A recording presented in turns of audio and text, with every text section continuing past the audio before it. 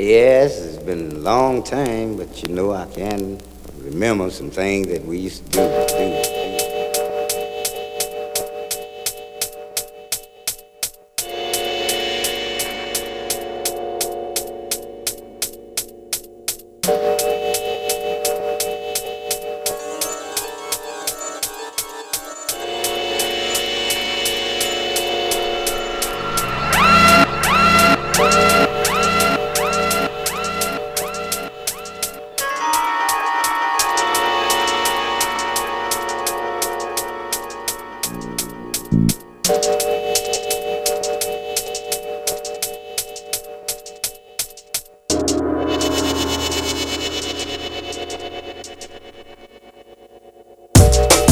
Hello and welcome to Resident Advisors Exchange, our series of conversations with the artists, labels and promoters shaping the electronic music landscape.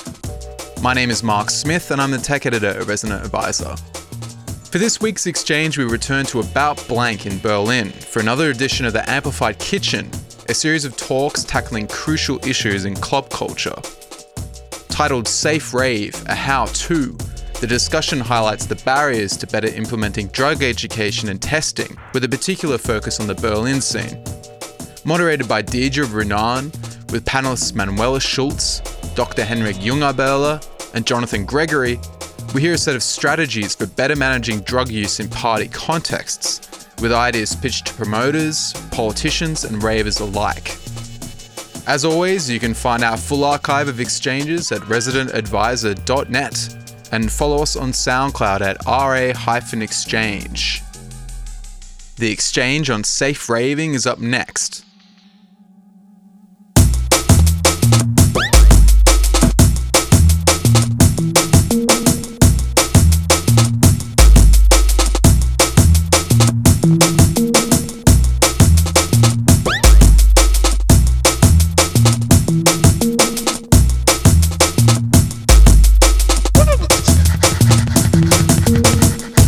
You're all very welcome to About Blank and the Amplified Kitchen, which is an event sponsored by Music Board Berlin. And my name's Deirdre Ruan. I'm a writer and researcher about festival and drug safety and nightlife safety in general. We're holding a panel on the rather provocatively titled Safe Rave, where I think you're supposed to infer a question mark, as one of the organisers was saying, because it's not really possible to have a completely safe rave, but we want to think about ways we can make it safer, at least in the sort of turbulent situation that we currently have in relation to drugs and drug policy. So there are three interesting speakers here tonight. So I'd first of all like each of you to tell me a bit about yourself and what your relation to this whole scene and this whole issue is. So maybe starting with Manuela. My full name is Manuela Schulz, and I work with both Chill Out, which is an association from Potsdam, and Eclipse from Berlin, which is known for running the Intervention in Fusion Festival, for example. And so what I've been doing for about 6 or 7 years now is harm reduction work related to party and nightlife settings. So I'm a volunteer and a peer worker. When we run interventions in larger festivals, we mostly collaborate with a lot of harm reduction organizations from Germany, and so it's been running under the rooftop of Sonic's Psycare. So what we offer is a service to provide information and harm reduction material to party guests and people that are interested in drug users. And we also provide support for people that are having a more difficult time in a festival or just need a place to hang out and relax before it gets too difficult for them. Thank you very much. That sounds great. And Jonathan? Yeah, hello everybody. My name is Jonathan Gregory, and I'm a social worker at at a project called Mancheck. And first and foremost, we are at clubs and in bars to talk about sexual health and issues regarding sexual health for gay men. So it's like HIV and STI prevention. What's your safer sex strategy? How do you prevent sexual health issues? And the other part of my work is that we also hand out harm reduction information regarding all the substances that are used at clubs and while partying, as well as handing out safer drug use kits. For example, straws when you have like take substances through the nose, or syringes and needles, and dosage helps for G, for example. And we try to talk with people, especially gay men, since we're a gay project, about these issues. And the government of Berlin, the Senate, pays us. So that's also why our work is also always political, because we always try to stay in an open discussion with the Berlin politics regarding substance use and safer raving. Yeah. That's really interesting, and I'm glad to have that perspective, because it's a hobby horse of mine that the association between drug harm reduction and sex-based harm reduction goes back a really long way, like to sex worker activists who were heroin addicts in the 1980s. So that's an interesting connection to explore, and also your mention of policy and how it relates to Berlin policy. We'll come back to that later. But finally, how about you? So first of all, I'm not Andrea Zeuch, which you would have expected. She's my partner, but she's heading for hospital right now. And since we are both dealing with drugs, I can substitute her tonight. I'm a drug education practitioner and drug scientist, you could call. I have published several books on topics like prevention in the field of school, but also we have a group in our new organization that is heading for more newer concepts in festival work. So, and in my science career, so that's one part of my personality, I've been looking very much at how do people stay healthy when taking drugs? What's they call it in science, they call it salutogenesis. So not what's making people sick or bad in the long term, but what's making people more healthy in the long term. That's what interests me.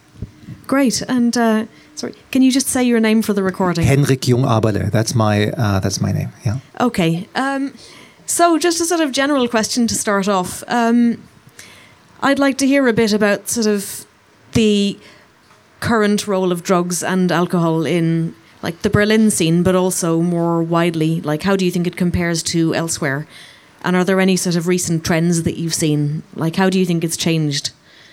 I just met a friend, Felix Betzler, who has done a study about a survey in the club scene of Berlin. And I just wondered if there was anything surprising for you guys in the study when it comes to the drugs that have been used.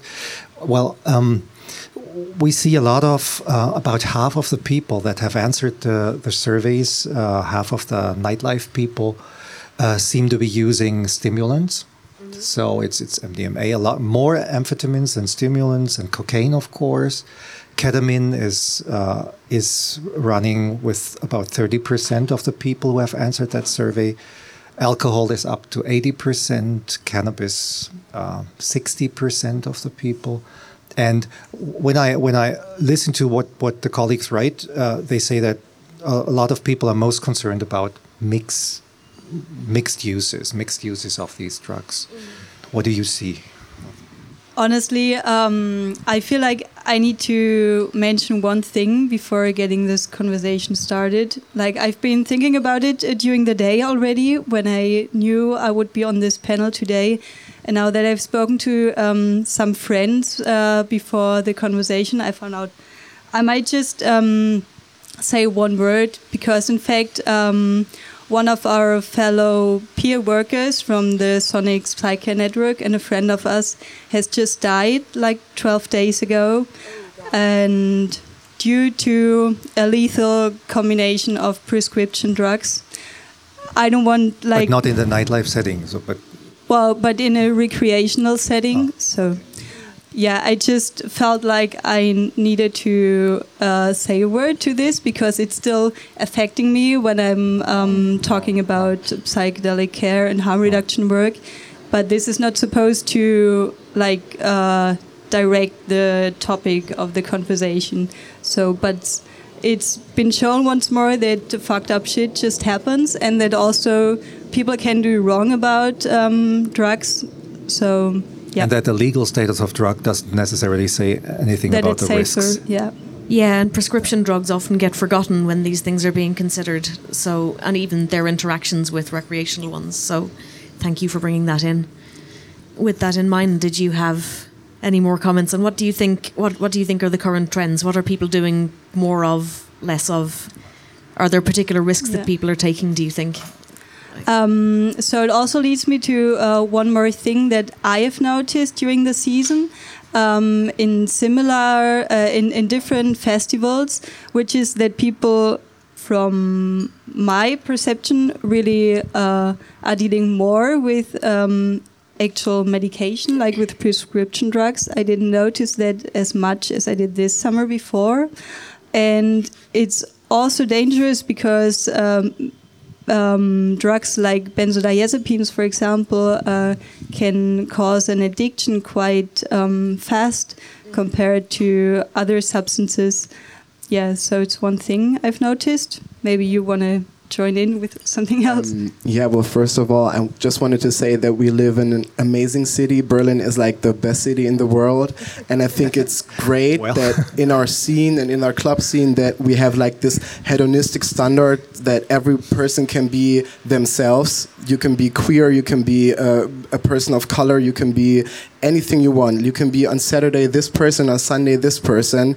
And it's amazing that we got in this, that we have conversations about substance use. And I really want to say substance use and not substance abuse, because many people I know are very aware of what they're doing and what they are consuming, and they are very aware how to be safe, how to have a great weekend, how to have a great party that goes on for 3 days, and they know to drink enough, and they know to when to chill, and they know when to take some more. And I think it's great because in the scenes that I work in, I talk to people about their use of substances and enhancements to have a greater party, and a lot of them are very self-aware.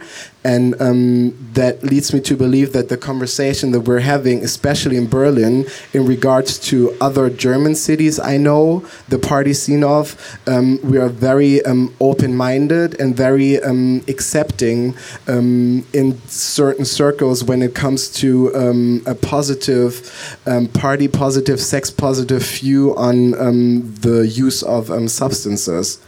For example, in the south of Germany, I think that in Munich, for example, or Stuttgart, by any chance if anyone knows these cities, they all do drugs. Everyone does drugs at a certain point in their lives. They are all partying and finding themselves in the nightlife, but they don't talk about it. And that's what's so great. When I moved to Berlin, I pretty soon learned that people really talk about their substance intake, which I found quite refreshing because it allowed a ongoing discussion.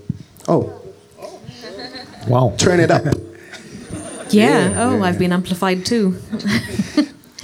Turn up the volume in the maybe kitchen. One thing I'd add a little bit to that discussion.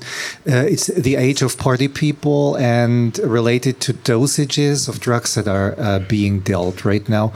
All over Europe, we find that the dosage of the MDMA pills that are treated is going up.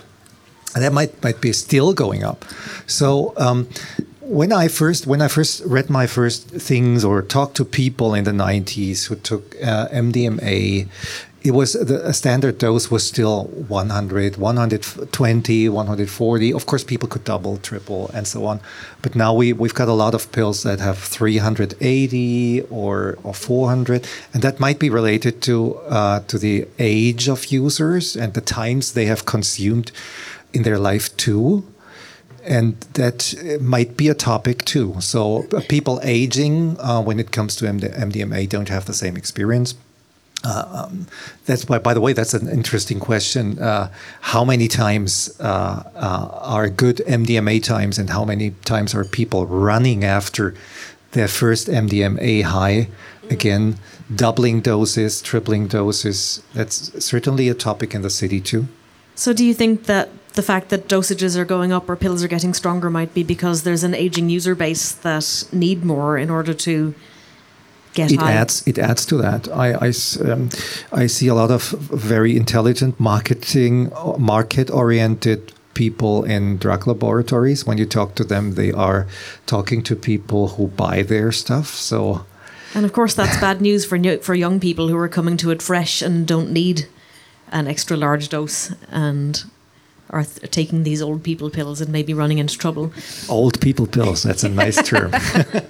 Do you actually think, or do you know that people are taking higher dosages on purpose? Or is it just, well, what we know from the statistics is that the dosages in the pills are increasing, but do people intend to have higher dosages? Probably a lot don't. It's just a general market effect, and then when through the black market system, when people start dealing the substances, of course the intention of the person who made that pill is not present anymore. So young people might be buying it, they might be handing it over to somebody else. And you can't trust the dosages on the pills, so it happens that they take higher dosages. Yeah, I think this goes back to what Jonathan was saying about it being important to talk about it. Just there's a UK campaign called Crush, Dab, Wait, which is one of the harm reduction things that they've tried to get shared around.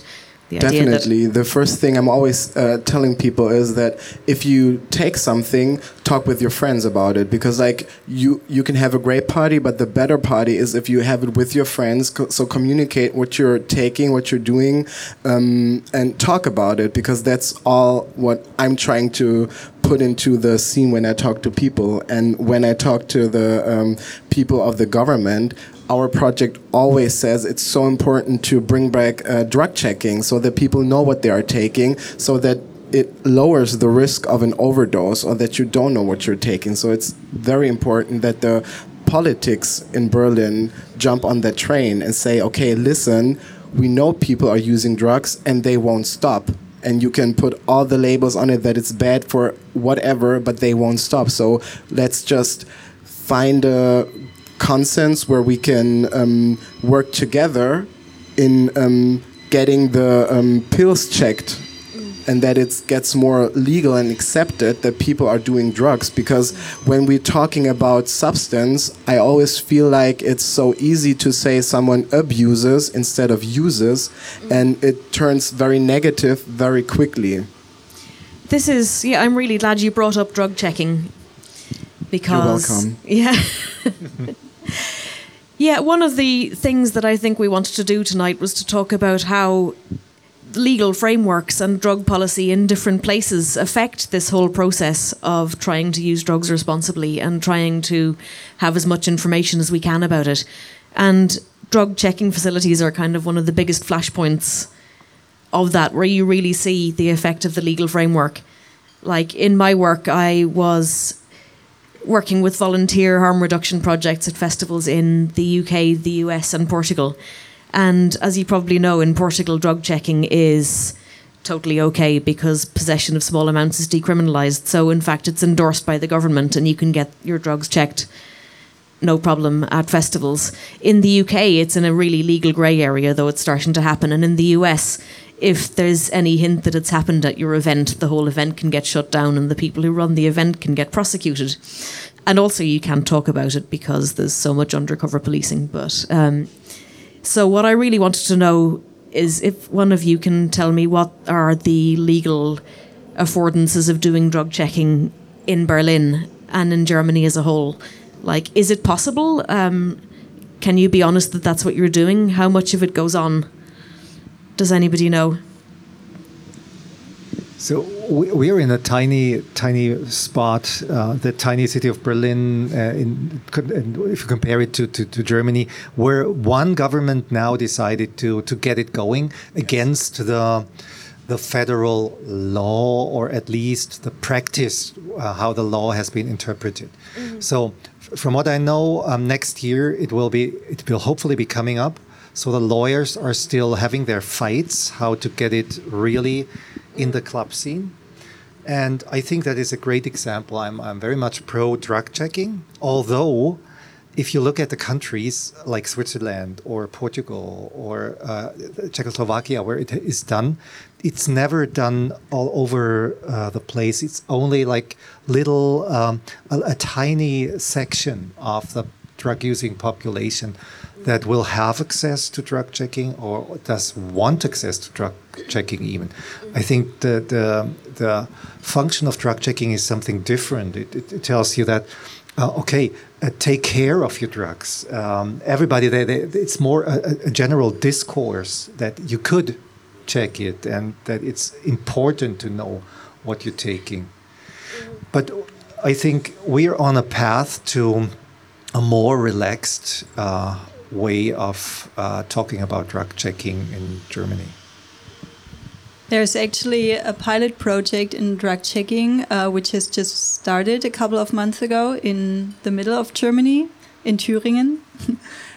So we're going to find out about how's it going and what they're experiencing quite soon, I guess.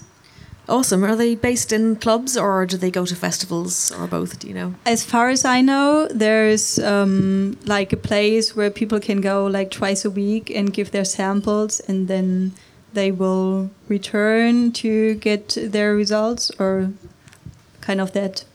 Oh, so it's permanent. It's open permanently rather than just at events. Is that right? So as far as I know, they are not operating at events, but they have certain opening times, like on 2 or 3 days a week, where people can go apart from parties and get their drugs tested. So while formal drug checking is not possible in many places in Germany, there's a little trick that people can use.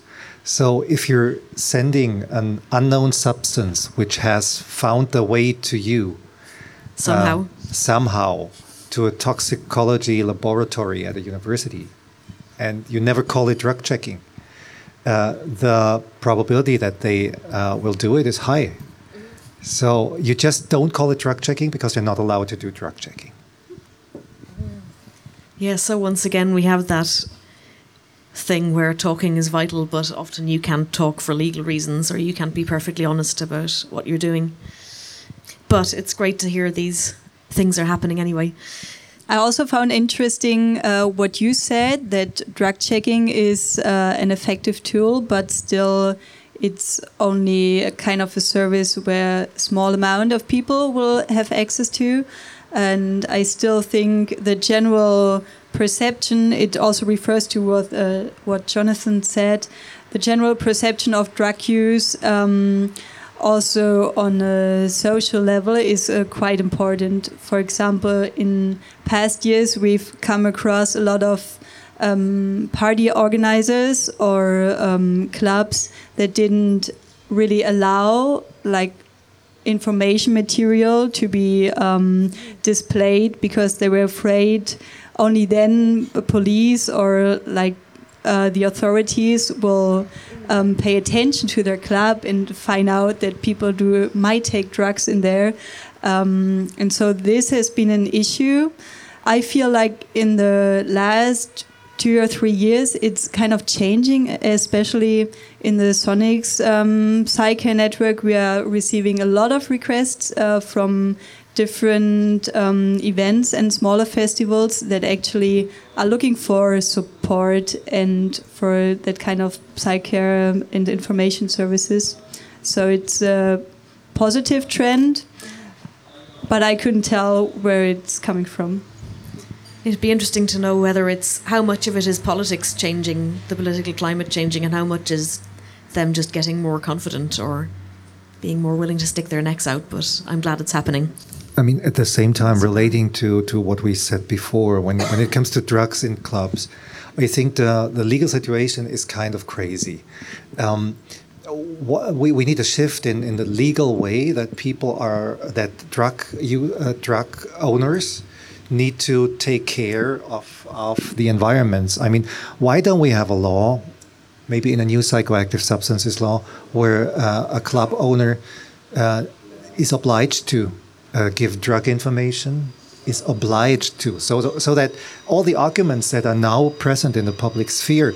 So we don't want to give drug education because people think that drugs are in our club. So these crazy arguments, everybody knows it, but they are still hiding. So we could set rules. Everybody has to put up a little sign. People under 16 don't get beer in here or something like that. Even if it's followed or not, they need to do it. Otherwise, they can start a club. Why don't we make them put out information material and those access routes to people like you? So what you're proposing is almost like the opposite of what they have in American drug policy. Like that situation where if a club owner is seen to have any awareness or do any harm reduction, like giving out free water, they can get in deep trouble. That's a Joe Biden law. Yeah. Obama's buddy who brought up that law in the beginning of the 90s. Yeah. I heard he was kind of conned into it, or it was kind of slid in under his radar and he didn't even really read it. It was on the coattails of some other bill, but anyway, we have it now. Or they do, so I've heard a bit about policy, heard a bit about some trends that might be a bit worrying. Could you talk more about sort of solutions or like harm reduction things that you've seen happening in Berlin or elsewhere that you think have been working well, that you think have got good results? And why do you think they've been working? I'm just having a quick thought because I just returned from the last festival interventions, and what we experience every time is that guests are coming to us being so thankful, and sometimes they even want to volunteer as well, or especially they show their deepest appreciation. And so I always tell them that they should address the organizers of the festival or the club owners to also encourage that they know, okay, they're spending money on inviting psych-care services, and they might also be afraid of the authorities or something. And so I think it's important to give feedback as well and show that you as a party guest appreciate that the club owner is providing that kind of special services. Yeah, that's great, because often organisers are kind of in a vacuum and a bit scared, so showing that people appreciate it is great.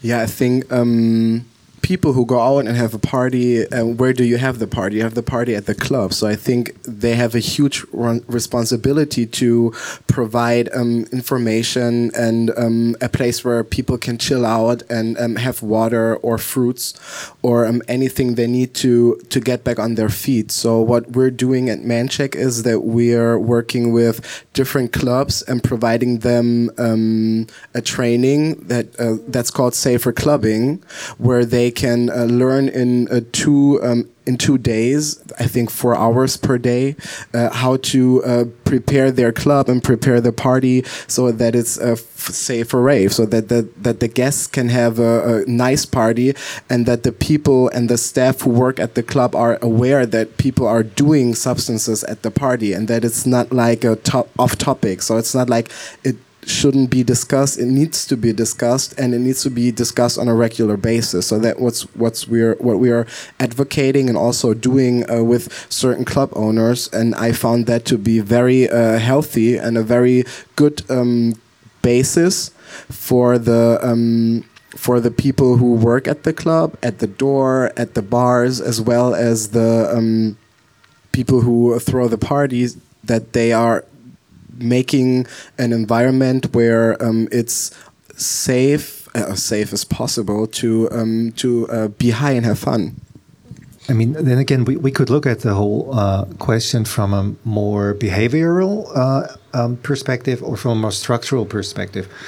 Why don't we have a law looking from the structural, environmental perspective where a part of every ticket needs to be 3% needs to be spent on drug education stuff, yeah? So because the systemic things, they cannot be solved with behavioral programs. Behavioral programs only reach a tiny part of the population. So I think in talking more freely about drugs, in accepting that drug use is a way that a part of methods that people use to engage into ecstasy, engage in altered states of consciousness, that is a normal human behavior. But a part of that is also changing the discourse to we need structures that finance good work that is done in drug education facilities, like the ones you are working at. And I think that the private sector, the club owners with their ticketing could be a part of that financing system. It would solve a lot of problems. Yeah, but I think how long does it take for a law to get like settled in, to get signed and anything? Like it took like over half a year so that Germany had a new government. Like I don't think we're in times right now where it's like a fast process. But I do think that especially in Berlin, we have a club scene that is very tight knit, so that people can organize to get things done ahead of the lawmakers, because they are not that good at the moment. Yeah, there's also another thing. If we look at the behavioral side, I think we have very few models in the public space or in the club scene where you can really that can share their healthy way of using some of the drugs that are in the field. We have a lot of bad models. We have accidents, but also the accidents are only narrated in a way that is like focused on the last point and on the accident. So when we get a more rational way of talking about drugs, we also need positive models. Yes. So we learn from positive models. And as long as people say any form of drug use, excluding alcohol, of course, which definitely is a drug, yeah, any form of drug use is bad or feel ashamed for that. Yeah. It's very hard to talk reasonable stuff about positive models. Yes, it's there are quite a lot similarities when it comes to users as when it comes to gay men when you look at the history back, because the social construct always wants to demonize things that they don't understand. So when people don't understand that there are people who like to use substances to have a greater party, to enhance whatever they're wanting to enhance, we should try to find ways to support them and be positive about it and give solutions. Like it's the same when people demonize gay people because they don't understand it. So it goes hand in hand. The society always wants people to fail in a way and not to succeed. So I think that a lot of power is, society puts a lot of power into bringing certain people down and trying to change the narrative to a negative point of view instead of focusing on what good can come from a constructive dialogue. But what I also think or find out is that a lot of potential for improvement can also be found within the party scene. So quite often I notice that there are certain groups of people that kind of don't allow drug use to fail or to be not the nicest experience you've ever had. So I think this can be of an issue as well. Like if your own peer group is expecting you to have the best time ever together with you, even though you don't feel like it at the moment. That's so true. And so I think there are certain like social pressure scenes, or norms. Yeah. I think it's also really important, like, to watch out for each other and to reflect each other well, even though you're that, like, fancy type of person who's always going to the fanciest type of clubs, for example. Yeah, I think we've got sort of two interesting strands there. We've been bringing in the idea that you don't hear much about unproblematic drug use, or, you know, people who have been doing it and who are fine, like you were saying. There's a lot of sort of cautionary tales, don't do that, but not very much sort of, I've been doing this for 10 years and this is how I did it. I think it's interesting the event is called Safe Rave, a how-to, as well, as though it were sort of directly addressing that, like a positive how-to. But you make a really good point as well, Manuela, about in the quest for positive drug stories, we don't want people to feel pressured to not be able to say they're not having a good time. Like, not to feel like a party pooper if they want to say that things aren't going so great for them. Like, if you allow each other to take a break, you can probably improve the future experiences you're having. Like, this is what we always tell people, like, to find the right time for their party and drug experience. And for example, with substances like MDMA, it's no sense about taking it every week. You will need at least 6 weeks of a break to have a similar effect again, because your body can just do it. It's just not possible. And so it's also like an emotional and a shared thing. This might be a contentious question, and it may be troublesome to give really specific details for some people, but have you seen any kind of drug interventions or sort of prevention initiatives going on here or elsewhere that you think went really badly or were really misguided in some way? Like, yes, I've been during my work at a club once. I can't mention the club, but it wasn't about blank, but I can mention it. And a young gay man, I think he drank a lot of alcohol, which is always the worst when you do other substances. And he took G, and he was like knocked out, and the door actually threw him out on the street. And I got in a huge fight with the door. I was like, I'm working here, and I can't work at a place where you treat people like this. And I packed my things, and I took my 2 volunteer colleagues, and I was like, it's over, it's done, we're never coming back. Like, it was kind of a diva move, but you couldn't talk to the people in that moment. They were very focused on, he's ruining the party, and they just threw them out. So it's definitely a bad intervention, because if they knew how to treat people in this state, it would have been a different experience for all of us. So for me, as a social worker at the club, for the young man who got kicked out on the street, and as well for the club, because I think that it wasn't kind or caring, and I think that it can happen to a lot of people who are uninformed and they just want to have the best night of their lives, or the best party ever, as you said earlier. And I think there was the support missing. So afterwards, there was a happy ending. The guy is all right. So the man who got kicked out. And actually, I came back to the club like 2 months later, and we sat down and talked. And they did the safer clubbing afterwards. So it was a win-win in the end, but it got very dark at first, which I think wouldn't help.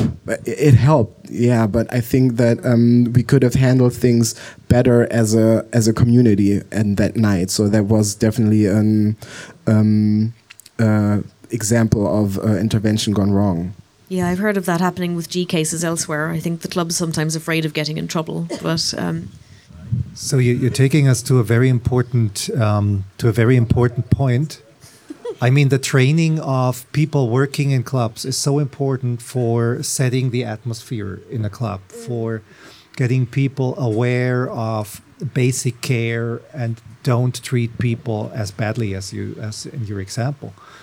One reason why we can't really answer that question is because we don't have national programs for clubs. We don't have one program. We have hundreds of little initiatives, and that fragmented scene makes it impossible for people themselves to do the projects, but also for outsiders to judge if they work or not. So that also comes from the larger discourse. If we don't concentrate on coming out with good projects and roll them out, it's very hard to tell what works.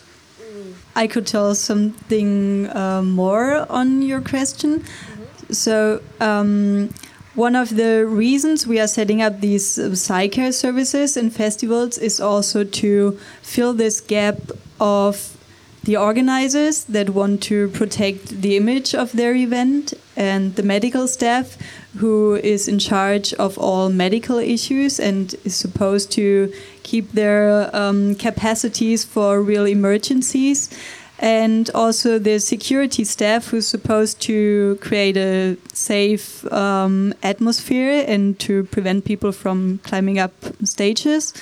This is why we take care of these people who don't belong to one of the other expert teams, but that are still just having a bad time and might do silly things to themselves or others.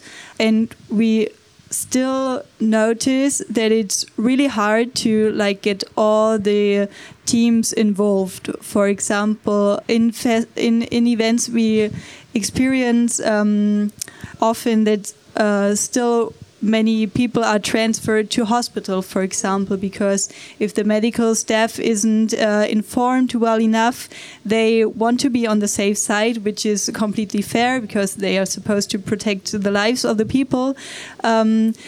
And if we say, okay, we know these kind of cases, this person is probably going to wake up in an hour and then he or she is going to be completely fine. It's hard because we are not the professional team to take responsibility for that kind of actions. And so there's still a lot of negative examples we experience in every season. And this is why we also need to just educate more, educate all active people in a festival about what is going on and how to protect your visitors. Including the medics, very much. This is very much a thing in the UK scene as well, with people being over-hospitalised because of lack of understanding of what they're on. But you were going to say something. Yeah, on a positive note, there are a few parties in Berlin where there's a lot of fucking going on and sex, and everyone has sex with everyone. And there are awareness teams. There are a few people from the staff of the club who go around and who just who are noticeable part of an awareness team where you can come to if you felt like if you have a bad party or if you have a bad trip or if you have been sexually harassed or anything, because they want to create a safe environment. I think that's a very progressive, good solution for parties where you know that there's a lot of people who want to do substances, that there's a kind of an awareness team at hand where they can go to, or at the bar if they have a code word. I think it was this year at a festival where you can say where's Angela, and then they know that you're in trouble somehow and they take care of you. I think that's very great because it heightens, first of all, the sense of community and the sense of that we're all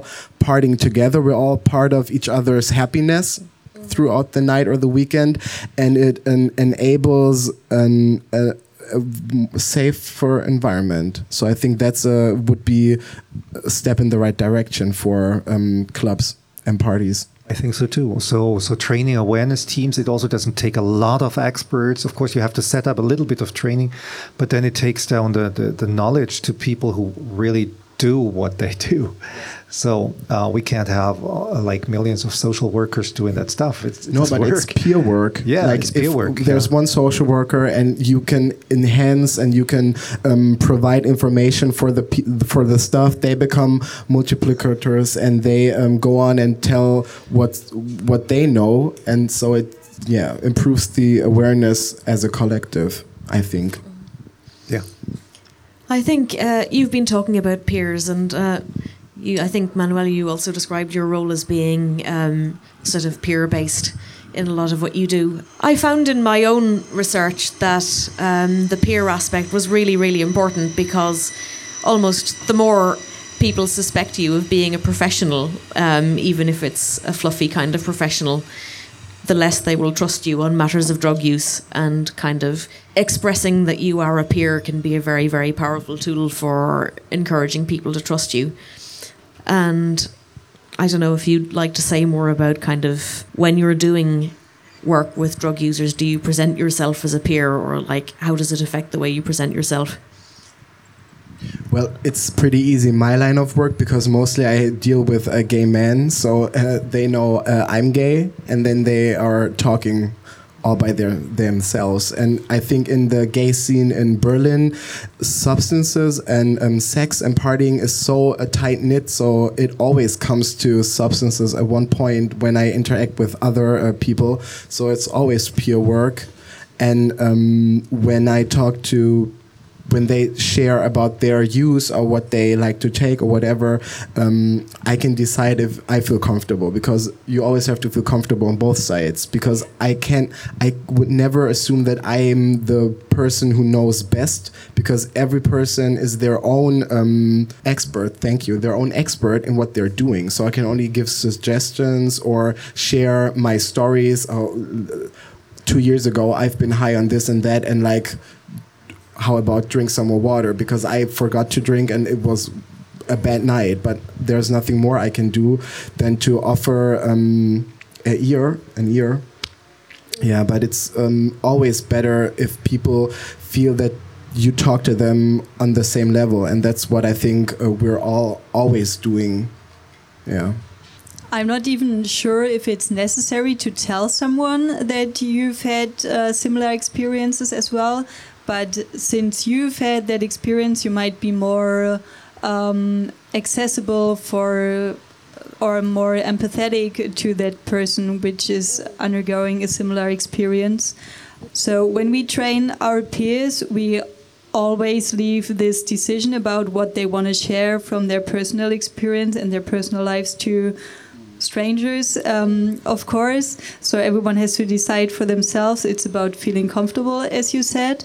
And so some find that it's helpful, like to get into this conversation and maybe exchange like situations everyone has experienced, or it can just be more helpful to understand the situation that a person is in.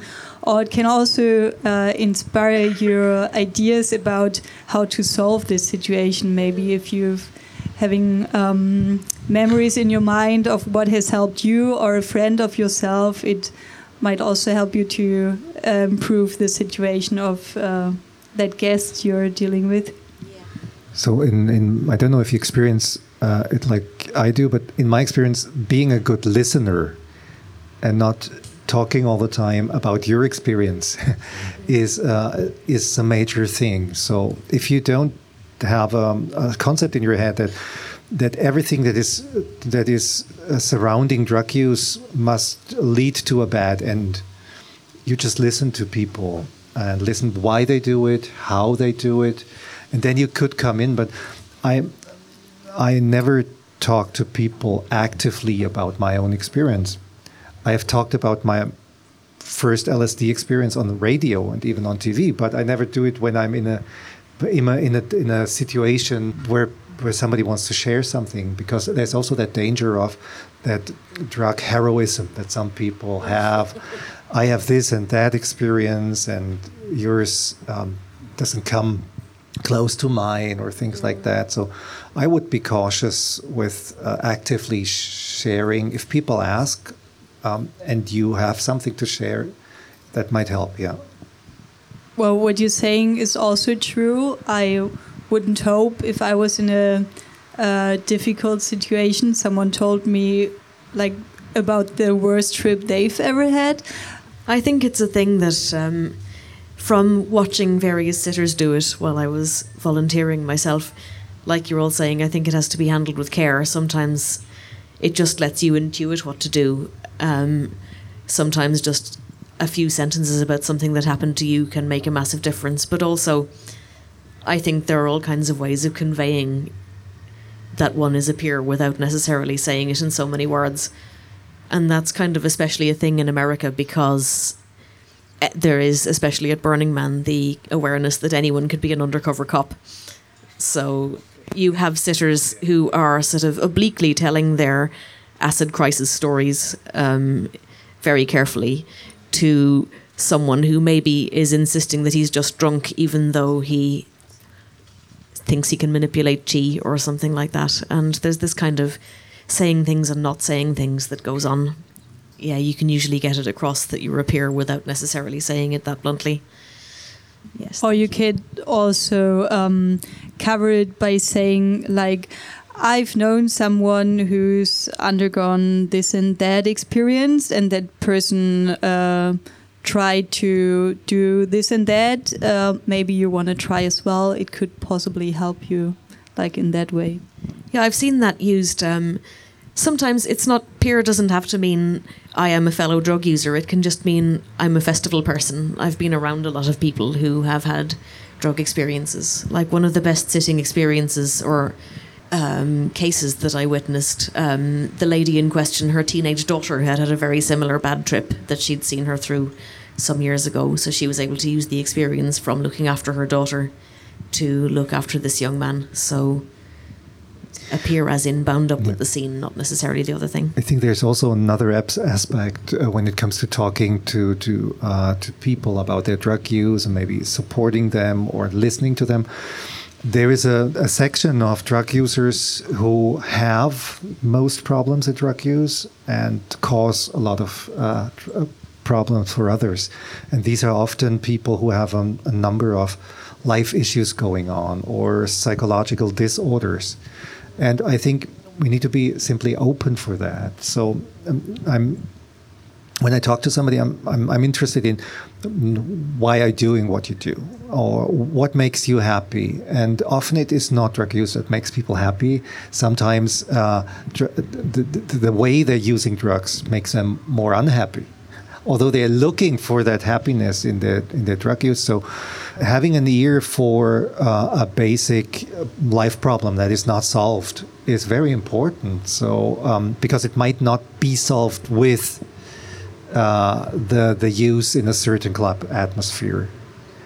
Absolutely, but since I'm working in clubs, there are not a lot of people who come and say, like, this is my problem, help me find a solution. So it's more like I always try to have positive talks with people and positive interactions, because I'm trying to respect their party, because I'm working there, I'm sober, I'm working, but it's their party, and I always want people to allow themselves to have a good time. So I think that in other contexts, that's definitely good talking points, but like for my specific line of work, I think that wouldn't work. I think it very much depends on the type of intervention you're doing. Like, what you're saying would be very relevant for a psychedelic sitter, for instance. The kind of thing you're talking about in clubs is quite different. But here's the thing. Kind of, if you could set up any kind of intervention for safer clubbing, safer nightlife, safer festivals, regardless of policy, like if there were no policy constraints or financial constraints, what do you think it would look like? I'm going to start, and you can add if you like, or change it. Thank you for starting. So it would be a party that had at least one chill-out space, preferably outside with fresh air, and if it's cold outside, an indoor version as well, where people can relax with reduced sound level, and places to lie down or sit down, which is comfortable. And people would have access to free water. Well, it's about the best case, right? So also access to some snacks like fruit or like salty snacks. and all staff would be educated about what is important to have a good party. So to be aware of like people's boundaries and not overstepping those, and about drug use and what to take care of, and would have an open eye for difficult situations of whatever kind. So this refers to the staff at the bar and the wardrobe and the entrance and the security and everything. They might also have a short way to contact medical staff or maybe even police in case, well, sometimes people just show up and they are causing stress and you don't want them inside the club and they wouldn't leave, so you need support from the outside. But in the best case, you would have like cops that won't like try to get into the club or something, but cooperate on a fair level. Yeah, this is to start with. And I also think I just thought about the entry fee because and about prices in general. Like, I would find it really romantic if it was possible to create parties with a principle of solidarity about prices, like referring to the entry fee and drinks and stuff. Because if people really want to go out with their friends, but they are a student or whatever and don't have a lot of money, and then they already have to pay like 15 euros in the entrance, and then they have to buy a lemonade for 4 euros. It's just a whole lot of money. And so it would be interesting to try if it was possible that people that can afford to give more would pay more, so those who cannot would have access to a drink as well. It would be the best way that we didn't need drug checking, because there was a legal way of how to take drugs and know what you're actually taking. But yeah, since this is quite far away, we would at least have a drug checking service in this party. Now we're getting into large-scale policy, but yeah. It's like, let's build the best club ever, Utopia. I would like to focus on one idea, because I met a very interesting guy on a conference in Prague who is programming virtual reality applications. So, and in a club, in an ideal club that has everything that Manuela has been talking about, I would also like to see a few virtual reality applications where people who can test a little bit of what the others might be doing. So it's incredibly realistic what people can experience in these virtual reality applications. So some people might choose not to mix some drugs if they experience how the world looks like and feels like when they do it without. So we can have that kind of training in a club too. So, like VR simulations of a really bad drug experience. Good and bad. Yeah, I guess you'd be missing the sort of cognitive aspects, but at least you could get the what it does to your senses. Yeah. So that's really interesting. How about you? Everything has been said. It's like a great start. So there's nothing more to add. Yes, I free missed condoms, maybe. Yeah, I missed that part, like information and material like condoms and lube and snorting tubes and stuff would be necessary as well. So just sort of give people all the information and materials they need and let them sort it out for themselves. This is the awareness team would answer questions in the club, but it's always great to take something with you when you get home, and when you're bored after the party, so you can read. Okay, so that how that works. So it's always good to have like a good information material, like flyers or stuff like that. Something that's been really interesting for me about a lot of what you've said in this question and earlier on as well is a lot of the talk that happens about drug use in clubs focuses on the idea that clubbers are ignorant and they need our help to stop making terrible mistakes. or, you know, if they heard about the risks, they would stop using drugs. But you've all focused on the club owners and organisers and festival organisers being the people who really need education and awareness. And I find that quite refreshing, like the idea that clubbers themselves are quite clued up and quite responsible. But well, there's nothing like the clubber. People are really different, and there are really silly people out there. But silly people are people who have not made a certain experience or need more guidance from their friends or something like that. So there is nothing like the clubber. I wouldn't talk about that this way.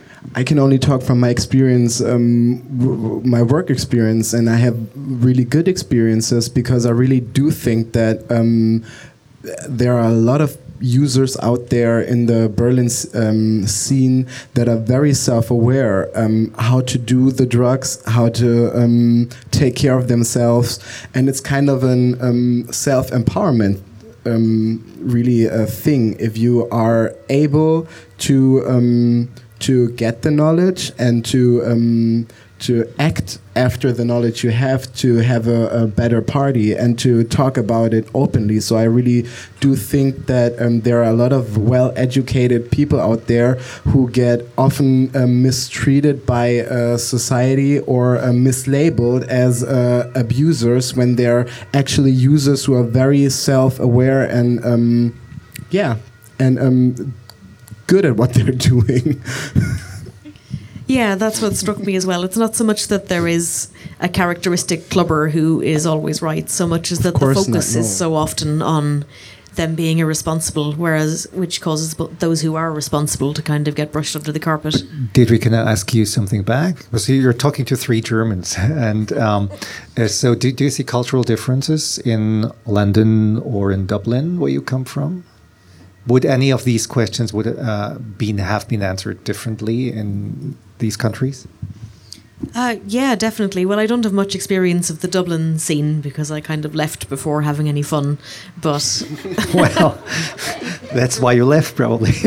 Yeah, in large part, yeah. But I think it seems as though my impression from tonight is that the conversation is more open here. I mean, people do talk about stuff in London, but there's a lot more kind of furtiveness about it. A lot more sort of, I don't know, being afraid what you say or not necessarily articulating all this stuff. And probably more shame around things like sex clubs and queerness and stuff as well. So that's not quite so sort of refreshingly open. Well, I've heard that in London they do a lot of fucking on chemsex and stuff like that, so... Oh, they do. It's just all usually in private houses. That's kind of a problem that's developing in London at the moment because gentrification has closed down a lot of clubs, especially gay clubs. And there was more of a structure in place in areas of London like Vauxhall, for instance, where there were a lot of kind of long-standing gay clubs. And the railway arches are all getting sort of sold and the rent's too expensive now, and a lot of the places clubs used to be are gone. So you have kind of the gay scene moving to parties in private homes. But the problem with that is that often it's rather unscrupulous dealers who are running the parties with sort of not much oversight and bad drugs. And there's kind of more opportunities for harm there, I think. It's not a scene I'm personally involved in, but I get the impression that there's this wider systemic thing where the gentrification of the city has led to these health impacts in really unexpected ways. Yeah, kind of less openness in general, and that's one aspect of it. I think there are probably lots of other things as well, but... And we're also living in the Berlin bubble a little bit. Things look different in Hanover and in the north and the south. So it's a world city that we're in, and so we became a very open. We developed a very open discourse. Yeah, I'm getting that impression. It's good. So I would like to come back to what you've said before about us talking a lot about the organizers and club owners. So I think it's important to mention that because those are the ones trying to create spaces where people are partying and having fun, so they have a certain responsibility to create safe spaces as well. But still, we should not forget that everyone is responsible for themselves and also for their friends maybe as well.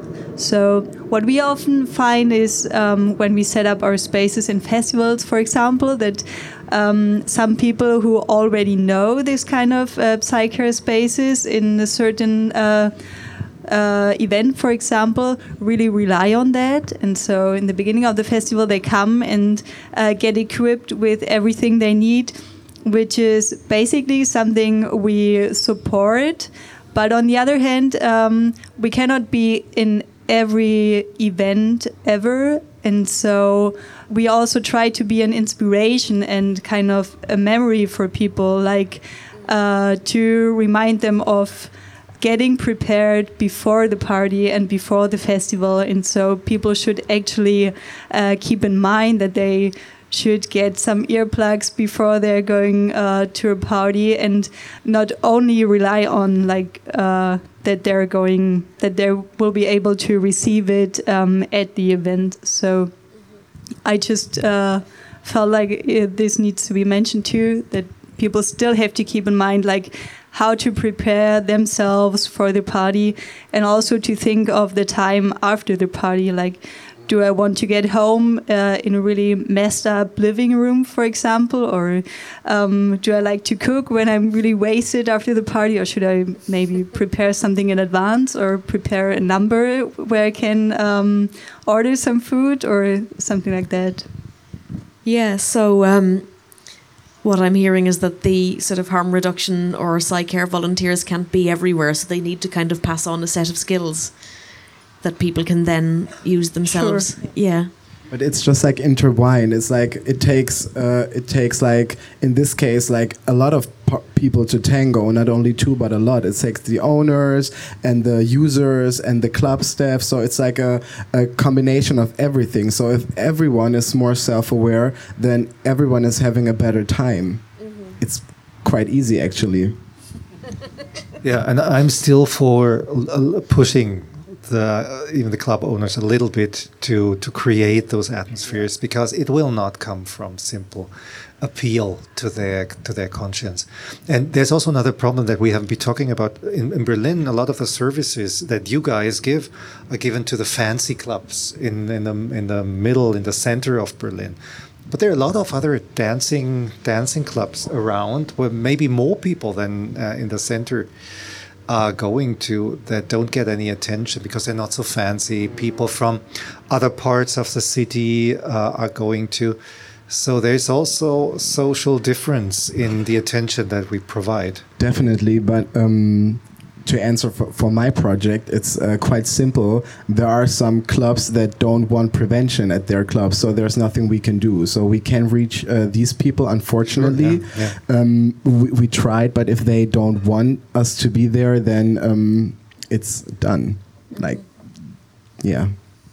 That's where politics get in. Yes, it's unfortunately, yeah. But there still are maybe even these spaces that you mentioned. Maybe these are these spaces who would need our help the most, but they're less active to talk about it more openly. So I don't know the reasons, but there are some places where we try to offer our work and prevention. It's always for free for the clubs, but if they don't want it, then they have their reasons.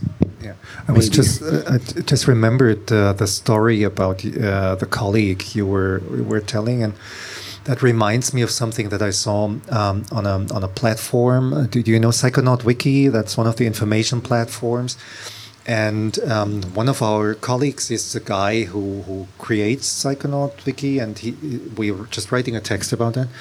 And I found that over the last year, there were many months where not those fancy drugs like DMT and psilocybin and new psychoactive substances that mimic those drugs were on top of the drugs that were searched for.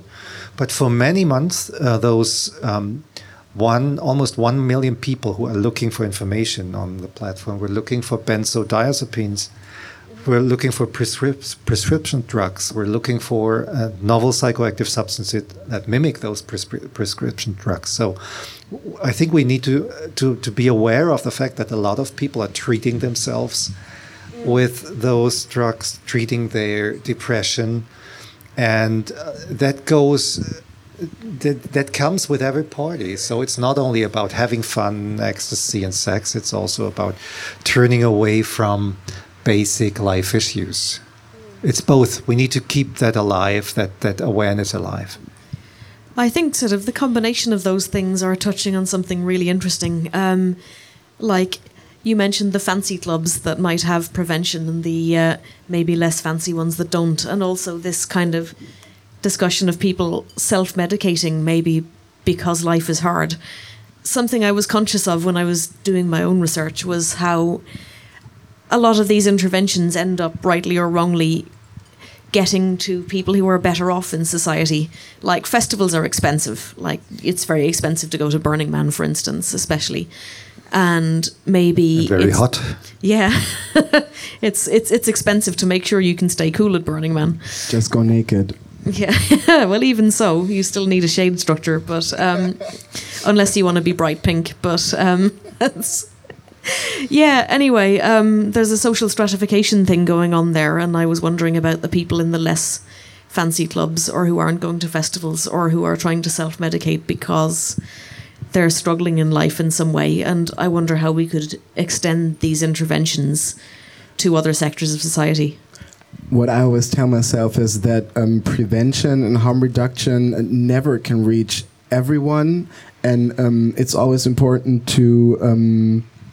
It's not about how many people you reach. It's about the people that you reach, that they take it in and try to maybe learn the tools that we try to give them. So you can never reach everyone. So it's quite a huge challenge that will always fail, in my personal belief. Well, I guess if information was spread on a more mainstream level, it could reach more people. Like if we would not provide so much tobacco ads, but some like safer drug use promotion or something, it would reach more people. So there are ways, but they're restricted by laws and stuff. I know that in other places of Europe, for example, there are organizations which also do harm reduction work in the free party scene, for example, where I think they reach a lot more people that might be shorter in money as well, for example. So, and of course, we haven't mentioned what needs to be said. Always needs to be said that drug education starts in school and starts in the media, and we need funding for that.